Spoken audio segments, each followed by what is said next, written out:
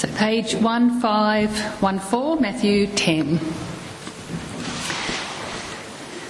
Jesus called his 12 disciples to him and gave them authority to drive out impure spirits and to heal every disease and sickness. These are the names of the 12 apostles. First Simon, who is called Peter, and his brother Andrew, James, son of Zebedee, and his brother John, Philip and Bartholomew, Thomas and Matthew the tax collector, James, son of Alphaeus, and Thaddeus, Simon the Zealot, and Judas Iscariot, who betrayed him. These 12 Jesus sent out with the following instructions. Do not go among the Gentiles or enter any town of the Samaritans. Go rather to the lost sheep of Israel. As you go, proclaim this message. The kingdom of heaven has come near. Heal the sick, raise the dead, cleanse those who have leprosy, drive out demons. Freely you have received, freely give. Do not get any gold or silver or copper to take with you in your belts. No bag for the journey or extra shirt or sandals or a staff, for the worker is worth his keep. Whatever town or village you enter, search there for some worthy person and stay at their home until you leave.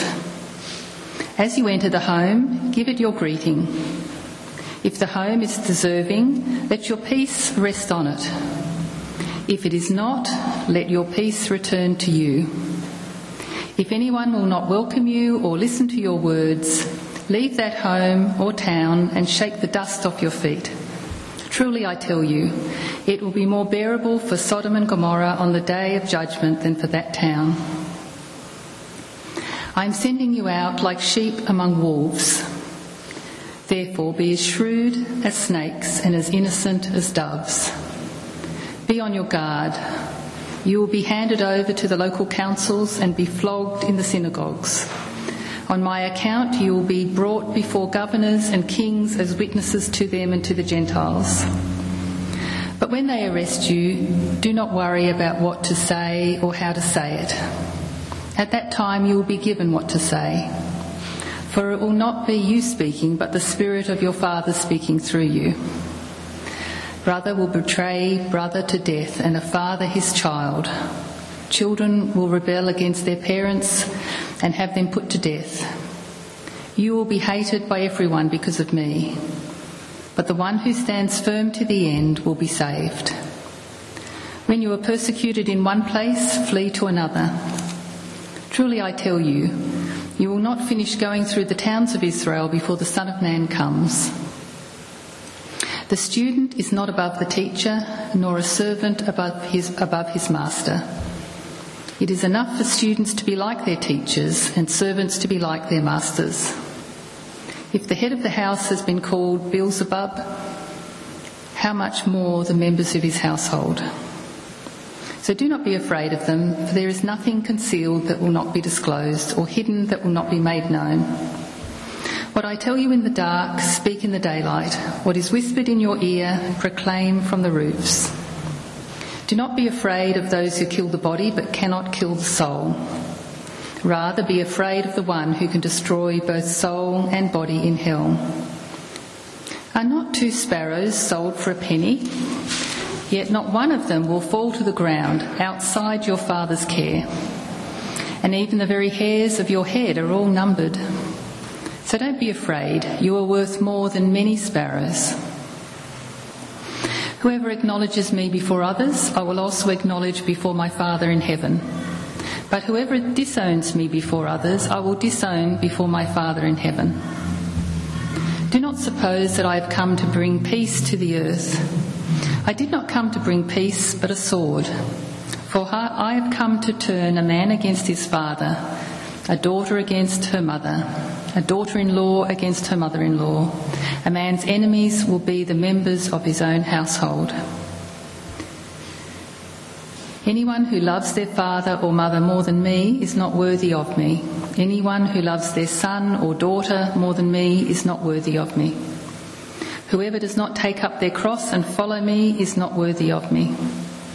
Whoever finds their life will lose it, and whoever loses their life for my sake will find it. Anyone who welcomes you welcomes me, and anyone who welcomes me welcomes the one who sent me. Whoever welcomes a prophet as a prophet will become a prophet's reward, and whoever welcomes a righteous person as a righteous person will receive a righteous person's reward. And if anyone gives even a cup of cold water to one of these little ones who is my disciple, truly I tell you, that person will certainly not lose their reward.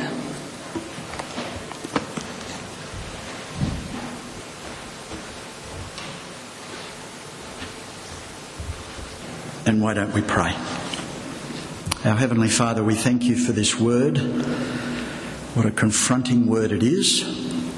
And we pray that you might draw near to us and by your Holy Spirit take this word and bury it like seed in good soil.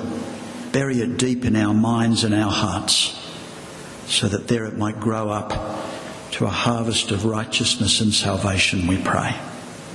For we ask these things in Jesus' name. Amen.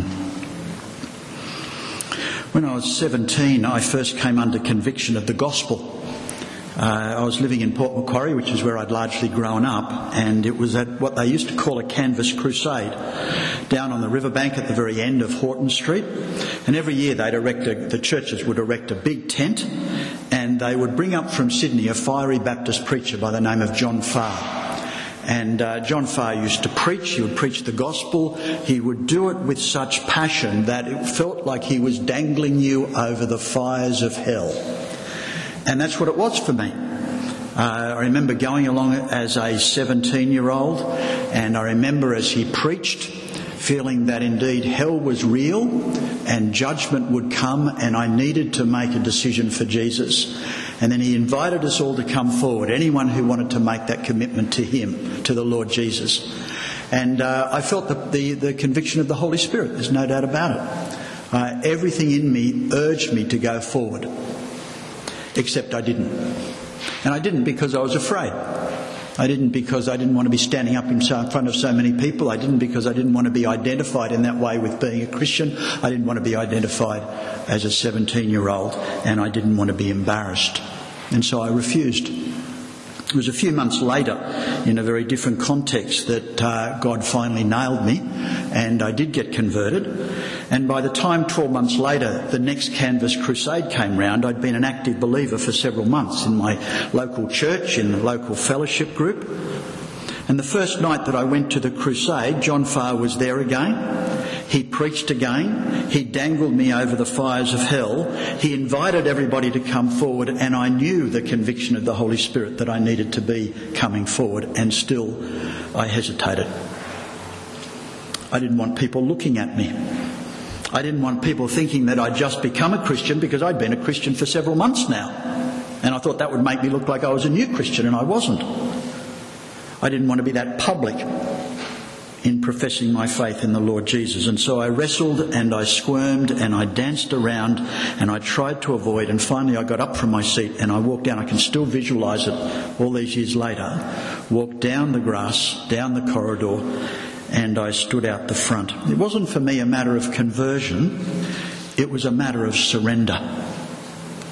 How far would I go for the sake of the Lord Jesus Christ? That's a question that I hope you've asked yourself, and I want you to ask yourself tonight. How far would I go for the sake of serving the Lord Jesus Christ? There was a hymn that was very popular. It was sort of a song around the time I was converted by a man called Judson Van Deventer. And so some of the words, it's a funny sort of, some of the words are a bit funny, I think, but some of the good words say, all to Jesus I surrender, all to him I freely give. I will ever love and trust him, in his daily presence live. I surrender all to thee, my blessed Saviour. I surrender all. We don't talk that much about surrender, do we? It's just not a word that Christians use that much in my observation. We use the language of lordship, but we don't use the language of surrender. Nothing nothing wrong with that, of course. Lordship's a perfectly good word, but it's language that I think is easier to wriggle out from under. I can affirm the Lordship of Jesus without actually sitting under the Lordship of Jesus, but I cannot surrender to the Lordship of Jesus unless I have truly surrendered all. And our passage that Pauline read for us tonight is all about surrender to the confronting demands of being a disciple of the Lord Jesus. And in Matthew 10, Jesus is proceeding to put into action something of what the disciples have already seen in Matthew 9. You'll see how Matthew 9 ends with, in verse 36, Jesus sees the crowd. He has compassion on them because they're harassed and helpless like sheep without a shepherd. And then he says to his disciples, "The harvest is plentiful, but the workers are few. Ask the Lord of the harvest, therefore, to send out workers into his harvest field." And that's exactly what we see happening in Matthew 10. 12 disciples. Matthew names them in verses 2 to 4, even lists himself amongst them as Matthew the tax collector, and he gives them instructions. Jesus gives them instructions. You see them in verse 5 down to verse 8. "Do not go among the Gentiles or enter any town of the Samaritans, so stick with the people of Israel. Go rather to the lost sheep of Israel. As you go, preach this message: the kingdom of heaven is near. Heal the sick, raise the dead, cleanse those who have leprosy, and drive out demons. Freely you have received, freely give." One level you might imagine that for the disciples it must have just been one whole exciting adventure. I mean, verse 1, notice what they're told. He called his 12 disciples to him and he gave them authority to drive out evil spirits and to cure every kind of disease. And I mean, can you imagine what that would be like? Jesus came to you and he says, "Name the disease, you're going to heal it. Just a word. You can cure it. Out you go. Cure whatever diseases and sickness. Any demons, cast them out." I mean, how good would that have been? But he then goes on to warn his disciples about the significant costs of following him. And in fact, he deals with 3 significant threats to our discipleship. Fears is really another way of putting them. Fears they must face and overcome to be a true disciple of the Lord Jesus. In verses 9 and 10, it's the fear of poverty. "Do not take along any gold or silver or copper in your belts. Take no bag for the journey, or extra tunic, or sandals, or a staff, for the worker is worthy of his keep. You'll be provided for, so take nothing." No money, no change of clothes, no bag, no staff. Go, in other words, as beggars. Leave yourselves exposed to all of the discomforts and the risks of poverty because, he says, the worker is worthy of his keep. You'll need to rely on the charity of others. You'll need to rely on the generosity of those you meet. In other words, you'll need to trust God for your provision. At SMBC, our bridge team have just come back from a 3-week mission trip to Cambodia. And I have to say that before they left Sydney to fly to Cambodia, nobody checked their baggage to see what they were taking.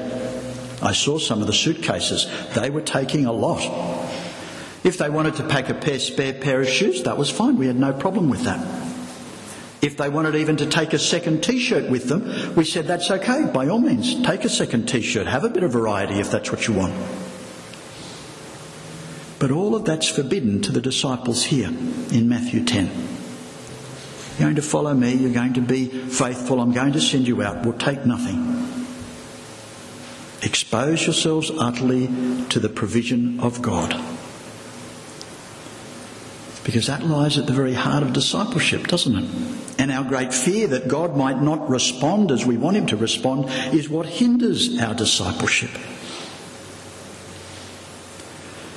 When the cost of a lifetime of serving Christ begins to impact us in our career path, decisions that we make about how we invest in church ministry and our family, and it begins to cost us in terms of bonuses and promotions and the way the bosses view us at work.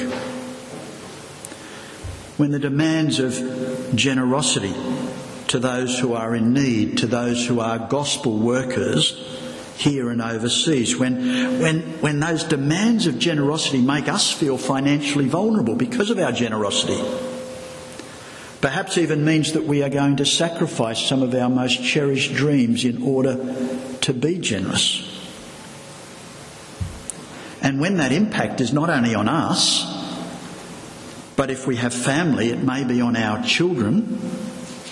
When we can't give to our children what we would like to give them, or when they start comparing themselves with their friends and they say, why is it that we can't have what others have? Decisions we make in surrendering to the Lord Jesus and the impact that it can have. And we begin then to feel the weight of what Jesus is wanting the disciples to understand. But then he goes on to say that even when his disciples rely on the support, on the generosity, on the care and provision of others, that those very people that they look to for support may well reject them, may well give them nothing. And so he introduces in verses 11 to 15 a second fear, the fear of rejection. Whatever town or village you enter, search for some worthy person there, stay at his house until you leave. As you enter the home, give it your greeting. If the home is deserving, let your peace rest on it. If it's not, let your peace return to you. If anyone will not welcome you or listen to your words, shake the dust off your feet when you leave that home or town. I tell you the truth, it will be more bearable for Sodom and Gomorrah on that day of judgment than for that town. It sounds noble, doesn't it, when you read it like that? But we all know how painful rejection can be. I mean, who doesn't want to be loved? Who doesn't want to be liked? Who would put up their hand and voluntarily say, reject me? No, over here, reject me. Jesus says if you're a disciple of mine, you'll need to get used to that, because it could happen. Not everyone will like you and your message. In fact, those who are closest of all to you, and you may well know what it's like, those dearest to your heart, even they might reject you.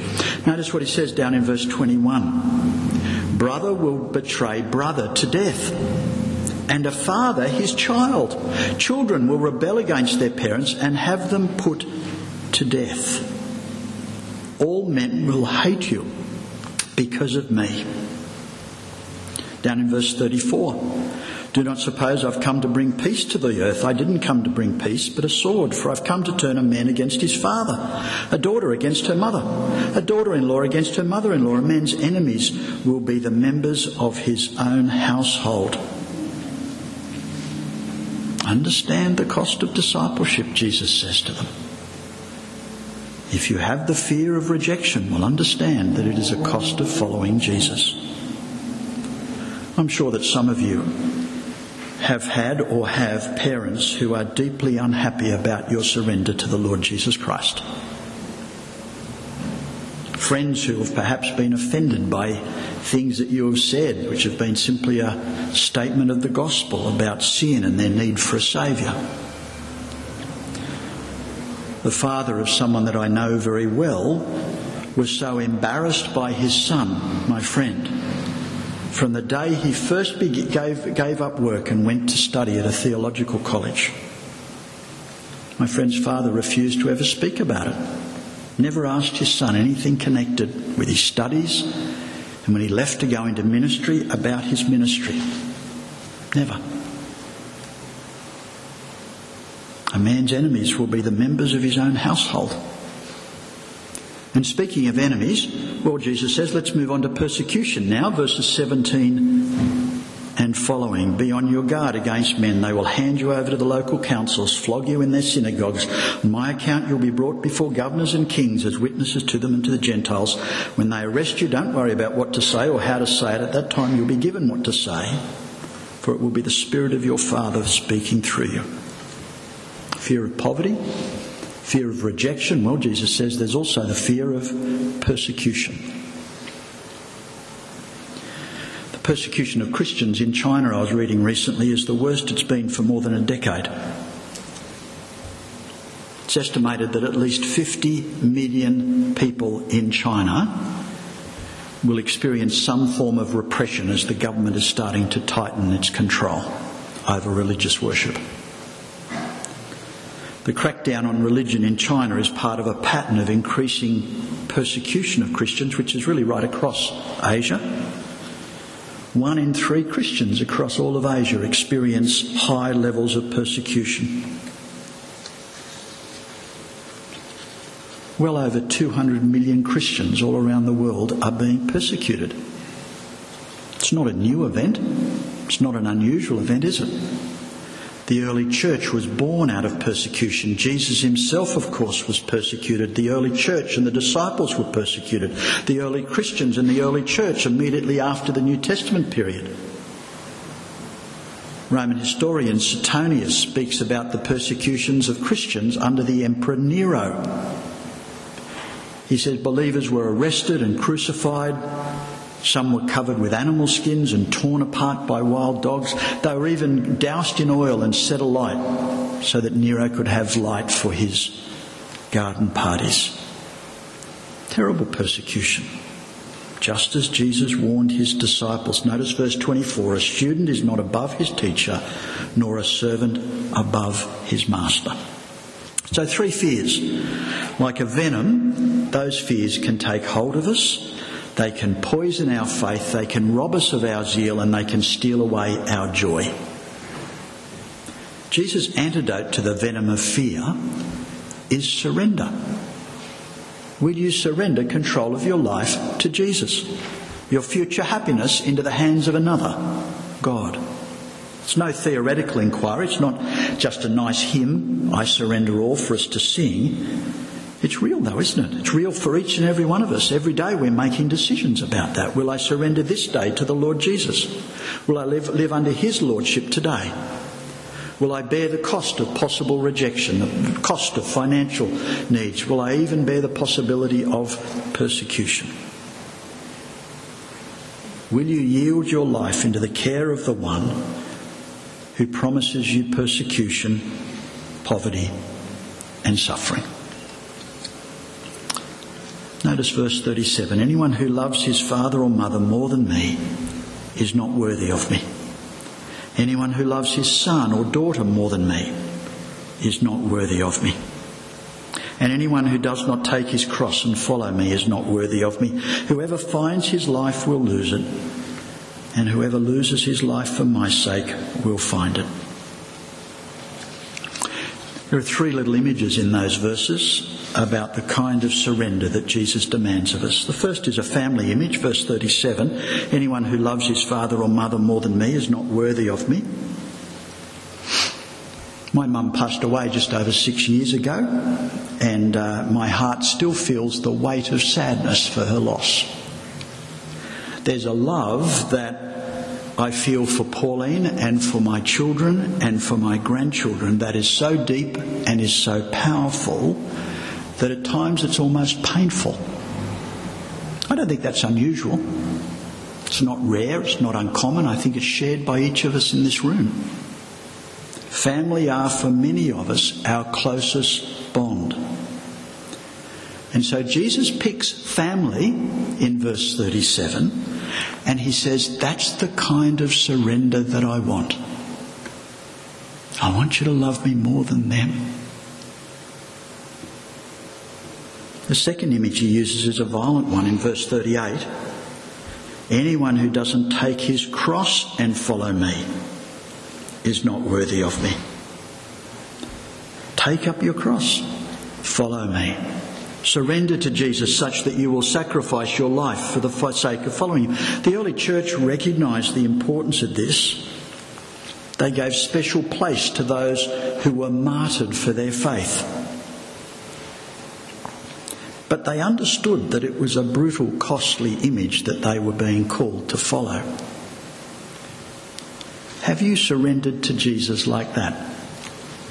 Such that you will walk up the hill of Golgotha in his footsteps. Die to yourself so as to live for him.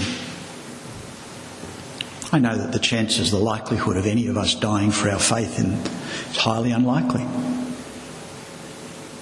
But do we die to our careers and our dreams and our hopes and our aspirations?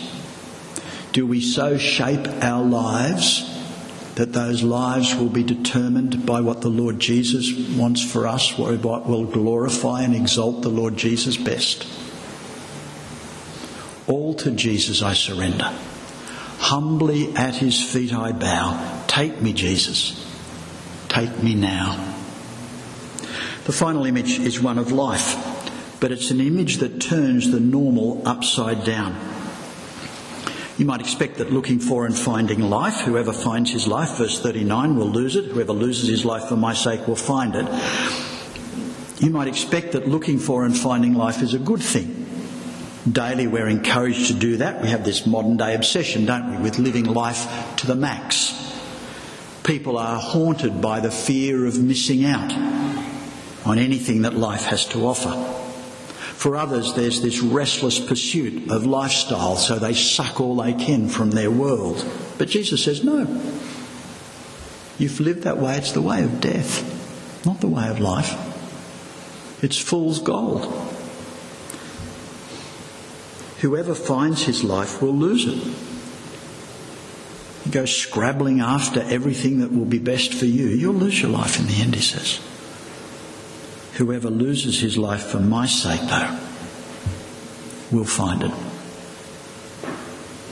At the heart of Christian discipleship lies surrender of our life to Jesus. So why would we do it? Well, firstly, because Jesus is our judge. Notice verse 26. Do not be afraid of them, those who would persecute you. There's nothing concealed that will not be disclosed, or hidden that will not be made known. What I tell you in the dark, speak in the daylight. What is whispered in your ear, proclaim from the housetops. Do not be afraid of those who kill the body, but cannot kill the soul.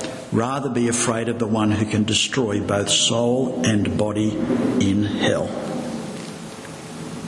I'm sure you all know the scene from Crocodile Dundee where, the tough as nails Mick Dundee is in New York City, and he comments on the fact that there are 7 million people living there, so they must be really friendly because they all love to live together.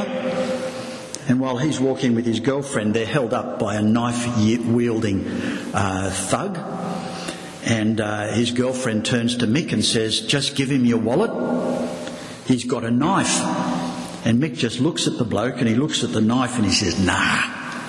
He says, "That's not a knife," and he pulls out this whopping great Bowie knife from his belt. He says, "This is a knife." Now the script could have been lifted straight from Matthew 10. In fact, I wonder whether they didn't steal it from there. People have the power to imprison you. People have the power to kill you. Nah, that's nothing to be afraid of. But God, well, it's a different matter. The one who has power not only over your body but over your soul as well. The one who holds in his hand your eternal destiny, who will judge you on the final day. Now there's someone Jesus says to be afraid of. When Martin Luther, the great German reformer in the 16th century, he stood before the Holy Roman Emperor, one of the most powerful men in all of Europe, indeed all of the world at that time. It was April 1521. It was in the German city of Worms, and it was at the great parliament of the Holy Roman Empire. And there was Martin Luther, this simple German monk, facing all the might and power of one of the most powerful empires in history, and they were demanding that Martin Luther should deny the truth that he had written. It was a terrifying occasion for Luther. He was scared witless. It was no light thing for him to set his teaching against all of the teaching of the Roman Catholic Church of the day, all of the teaching of the Pope of the day, all of the teaching of the leading theologians of the day, all of the convictions of the Emperor of the day. I think most of us would like Luther to have been bold and resolute, and yet in fact he was not. For a start, he had a heavy cold, and we all know how that can affect men, having a heavy cold, and he was struggling with depression. So when he appeared before the emperor, he asked for 24 hours to think about it. They laughed at him. Frightened? Yes, Luther was scared. Willing to back down? No. 24 hours later, he comes back to before the emperor. And he says to them, if you can find anything in my writings that are contradicted by Scripture, I'll deny them.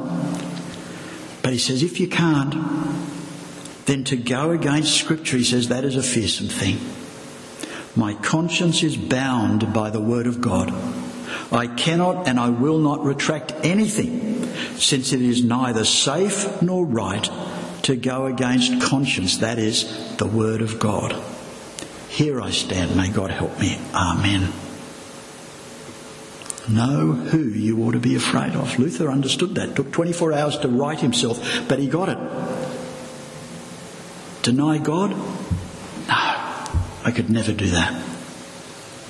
Fear of what we might miss out on, fear of what it might cost, fear of what others might think, fear of you fill in the gaps. Jesus warns us none of those things are half so frightening as to be found in the hands of an angry God.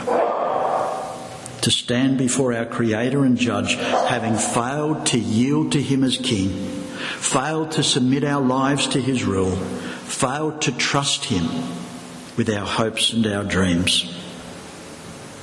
Do not be afraid of them, but rather fear God. Secondly, Jesus tells us to surrender our life to Jesus because He saves. Notice verse 29. Are not 2 sparrows sold for a penny? Yet not one of them will fall to the ground apart from the will of your Father. Even the very hairs of your head are all numbered. So do not be afraid. You are worth much more than many sparrows. Whoever acknowledges me before men, I will acknowledge him before my Father. But whoever disowns me before men, I will disown him before my Father in heaven. Our entire life is watched over by God. The very hairs of your head are numbered. Even a sparrow, or perhaps we might say an Indian miner, is seen and known by God. Jesus says, how much more are you? You are the one for whom He died. You are the one to whom God extends His grace with such lavish extravagance that there is nothing in your hand you bring, but simply to the cross of Jesus that you cling. How loved you are. How strong is your Saviour. It's Jesus in verse 32 who will be standing on the day of judgment with you. Jesus who will be your high priest. Jesus who will acknowledge you before His Father in heaven and say, that one's mine. Jesus whose blood will cover your sin, and Jesus whose righteousness will clothe you. The fear of poverty, the fear even of rejection of family, the fear of persecution of those who first hated Jesus, nothing can be compared with surrendering your life to Him. To the one who will judge the living and the dead, who numbers the hairs on your head, and who will stand with you on the day of judgment and say, he or she is mine. My blood was shed for them. My life was given. Enter now into my kingdom. This life of surrender, that's what we've been called to. But notice well that it's a life that Jesus lived before us. It's not a life that Jesus says, this is what you've got to do.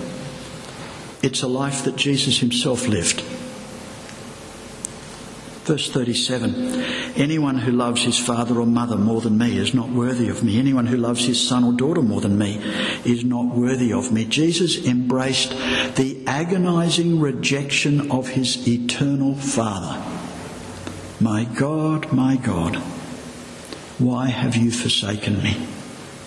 Verse 38, and anyone who does not take his cross and follow me is not worthy of me. It was Jesus who first walked with His cross to the hill of Golgotha, nailed to the cross, sin bearer of the world, Whoever finds his life will lose it, and whoever loses his life for my sake will find it. It was Jesus who was obedient to death on a cross, but it is God who raised him to life and exalted him to the highest place. This life of surrender to which we are called, it is only the life that Jesus has first lived before us. Will you surrender all to Jesus?